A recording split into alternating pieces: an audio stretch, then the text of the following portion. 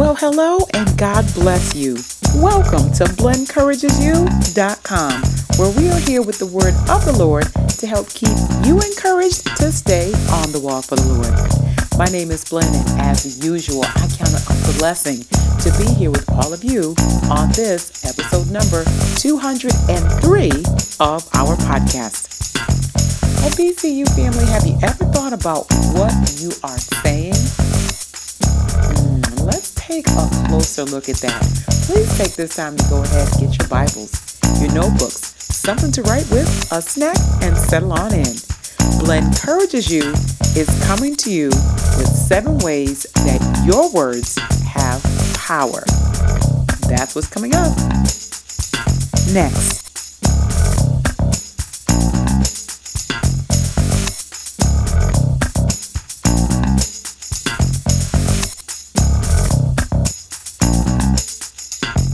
All right, BCU family, we are going to get into our podcast content momentarily. Right now, I would like to establish protocol. So if you are a longtime listener, thank you so very much for being here. We certainly do appreciate you. And if you happen to be a first-time listener, you know what? Thank you so much. We certainly appreciate you being here as well. And I'm going to ask you to consider right now making our relationship permanent. So wherever you are listening from, if you're on the BlenencouragesYou.com site, if you're on Stitcher Radio, Google Play, on iTunes, or now known as Apple Podcasts, or on SoundCloud, wherever you are listening from, do me a favor and go ahead and hit the subscribe button. That's all you have to do, and that gets you in as an official part of the BCU family. Welcome. All right, everybody. So I was talking to a very dear friend of mine recently, and we got on the subject of the power of words. And sometimes it's intentional and sometimes not so much. But in any case, we may not always give a lot of thought to the words we say before we say them. And we should, because what we communicate can affect and infect those that we come in contact with, whether it's for positive or not so much. So with that, BCU family, we also need to keep in mind that God does care how we speak to and about one another. And when we consider that, we really want to pay very close attention to what it is that we're saying. So rather than just take my word for it, I was led to pull some scriptures together. I have 7 of those, and I'd love to go over them with you all so that we can really use the Word of God to filter what it is that we are going to say. Let's dig in. So before I get started, BCU family, just to let you know that the verses that we're going to talk about are not in any particular order. As the Lord gave them to me, I am sharing them with all of you. So let's go to a familiar passage of scripture for many of us. We're going to go to the book of Proverbs, chapter 18, verse number 21. Death and life are in the power of the tongue, and they that love it shall eat the fruit thereof. Now, when you think about this scripture, BCU family, there are 2 modes of communication. There are 2 ways that we can speak. We're either speaking life or we're speaking death. And I find that it's interesting that Solomon put death first, because many times if we start to pay attention, we speak death before we speak life. You know, we'll speak ill of our finances, of our health, of our mental state, oh, I'm so stupid, or things like that. And we may not think anything of those words, but truly they're not life-giving. And because we're going to eat our words, we want to be sure that what we speak is positive and it is life. It may be true that you are not feeling well, or it may be true that your finances aren't where you want them to be. What we can say is that, with the help of the Lord, I will get better. I will get my finances in order, or whatever it is. So we want to speak life over all situations in the name of Jesus and with his help. All right, verse number 2. And this is going to be, again, Book of Proverbs. We're going to go to chapter 10, verse number 19. In the multitude of words there wanteth not sin, but he that refrains his lips is wise. Now, what this boils down to, BCU family, is that when we talk too much, we usually end up saying the wrong things. And if we are talking, we start to get a little bit mouthy, or we'll get idle in our words. And we're going to talk about that in just a little bit. And that leads to sin. I had someone that I work with that summed up this verse beautifully. Talk long, talk wrong. So we don't need to be loquacious or very verbose or lengthy in our speech. What we should do is make sure that what we're saying is relevant for the conversation, and that we're not taking over or saying things that is not going to be a blessing. A lot of times if we talk too much, we're just not going to be a blessing. So we have to learn when to say and when to stay, meaning to be quiet.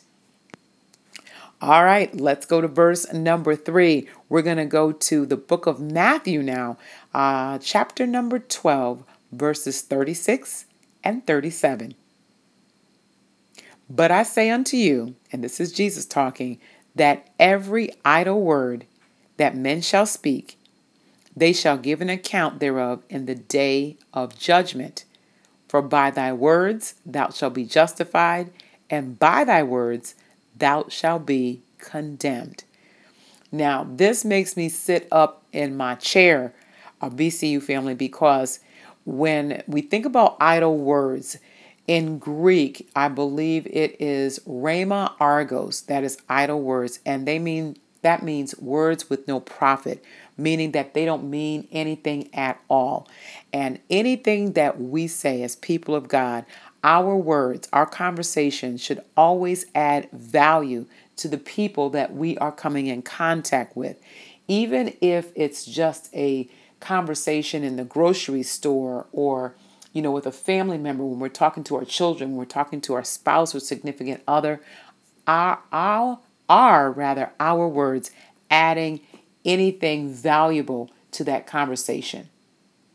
If not, we should not be saying them, because we will have to explain to God why we said what we did. And once we get in front of the Lord, there is no way that we're going to be able to explain away anything to his satisfaction. So if we've been practicing idle words and saying things that we shouldn't, and talking, kind of flipping off at the mouth, let's stop doing that with the help of the Lord and get our accounts in order now, so that when we go to see Jesus, we'll have less to give an account for. Amen? All right, amen. All right, number 4. We're at number 4, and we're going back to the book of Proverbs. So go to Proverbs chapter 12, verse number 18.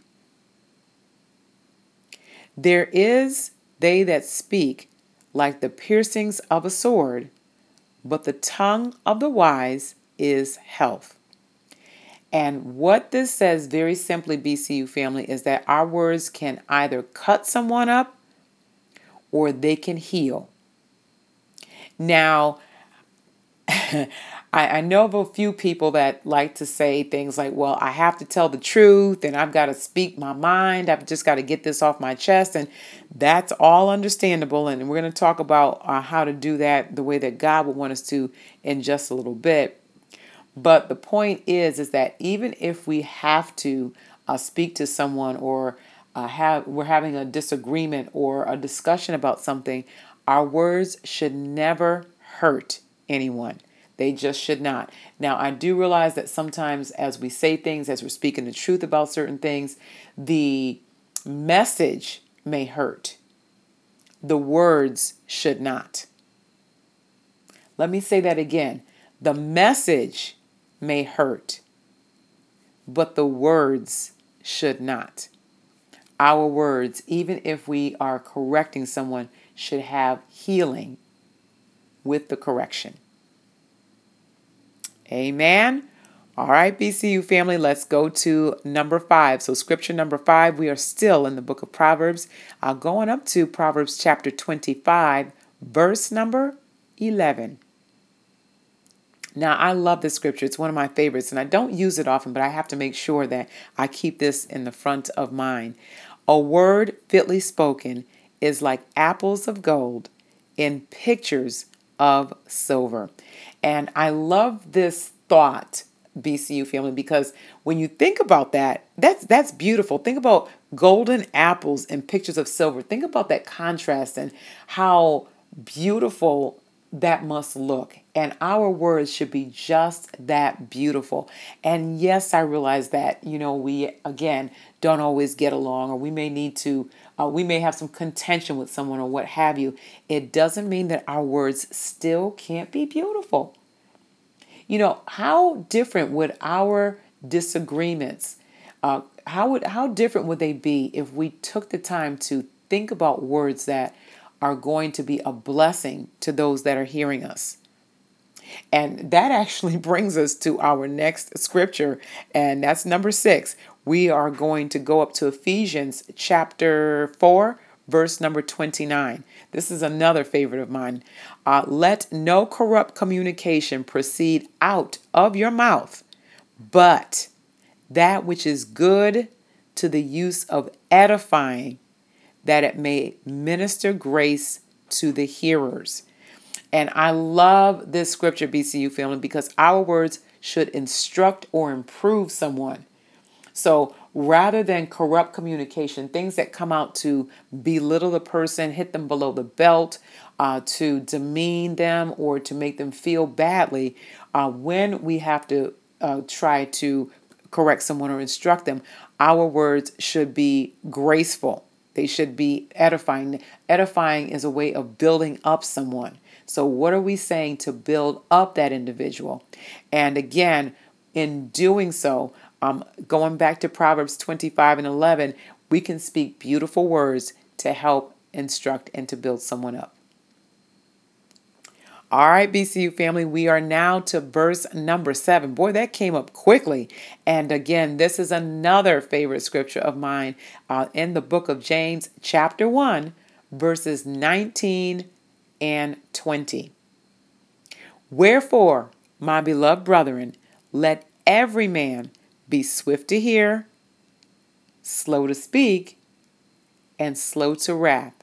For the wrath of man works not the righteousness of God.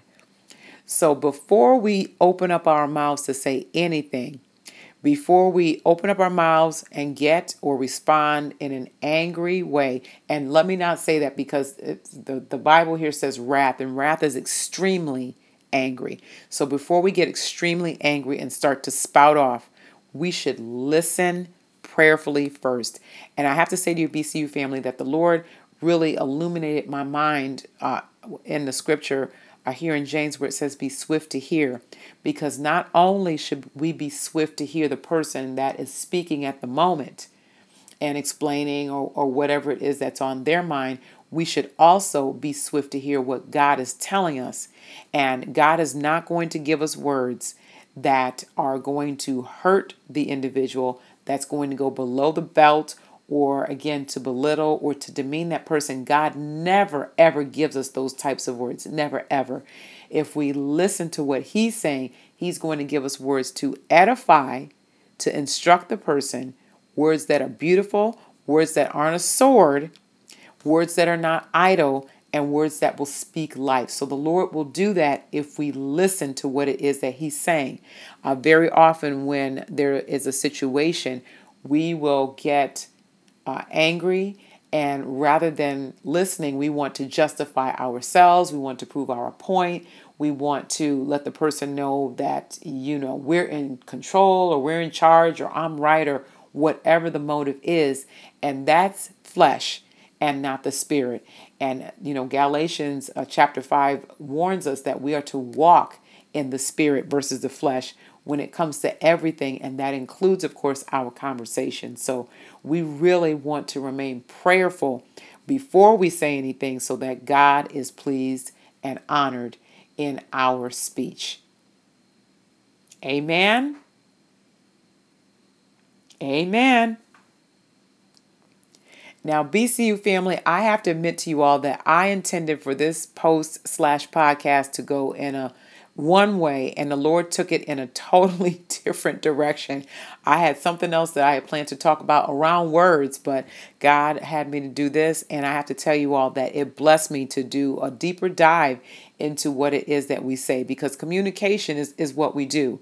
And it is with everything that I see going on in our nation and in our world, and with social media and what people say, whether it's verbal, whether it's written, whether it's posted, there really needs to be a difference between the world and the people of God. And there should be a line of demarcation or separation so that people know who we are by our speech. I think about Peter and how he was with Jesus so much. And you all might remember in the scriptures where Peter was called out. And he said that he denied that he knew Jesus. And one of the folks said, you know what, you sound like him. You know, we can tell you've been with him. You sound like him. And that's the way that we should be. We should sound like Jesus because we are with him all the time. And for those of us that have the Holy Ghost down on the inside, you know, that should come out. So that's the way that we should be with God's help. So with that, BCU family, let's really take this subject to the Lord and take to heart what he's saying about our speech, so that when we stand before him, that he can still say to us, well done, thou good and faithful servant. Enter thou into the joy of the Lord. And if we can get our mouths under some control, and James chapter 3 talks about that no man can tame the tongue, but the Holy Spirit can. If we allow the Lord to tame our tongues and to make sure that we're speaking so that God is pleased, we'll see him, and we'll see him in peace. And I know I want to be able to see him in peace and to be able to enter into heaven without any issue whatsoever. So God takes this seriously, BCU family. So if he takes it seriously, we should too. Amen. Amen. So BCU family, this is a really heavy topic. I have to tell you all that it is, and it's an area where I really have to pay very close attention and be intentional about what it is I'm going to say.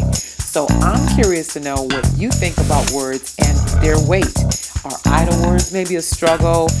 Telling people a thing or two because you just have to say it, or maybe you've gotten a victory when it comes to your conversations. So whatever your thought process are, wherever you are, if you are not already on the BlendCouragesYou.com site, please make your way here. Go down to that comment section and let's continue our conversation. Well, BCU family, it is about time for me to wrap up. I want to thank you all so very much for tuning in today. It is always my extreme pleasure to be your podcast hostess. And as we sign off, I'm looking forward to our next time together.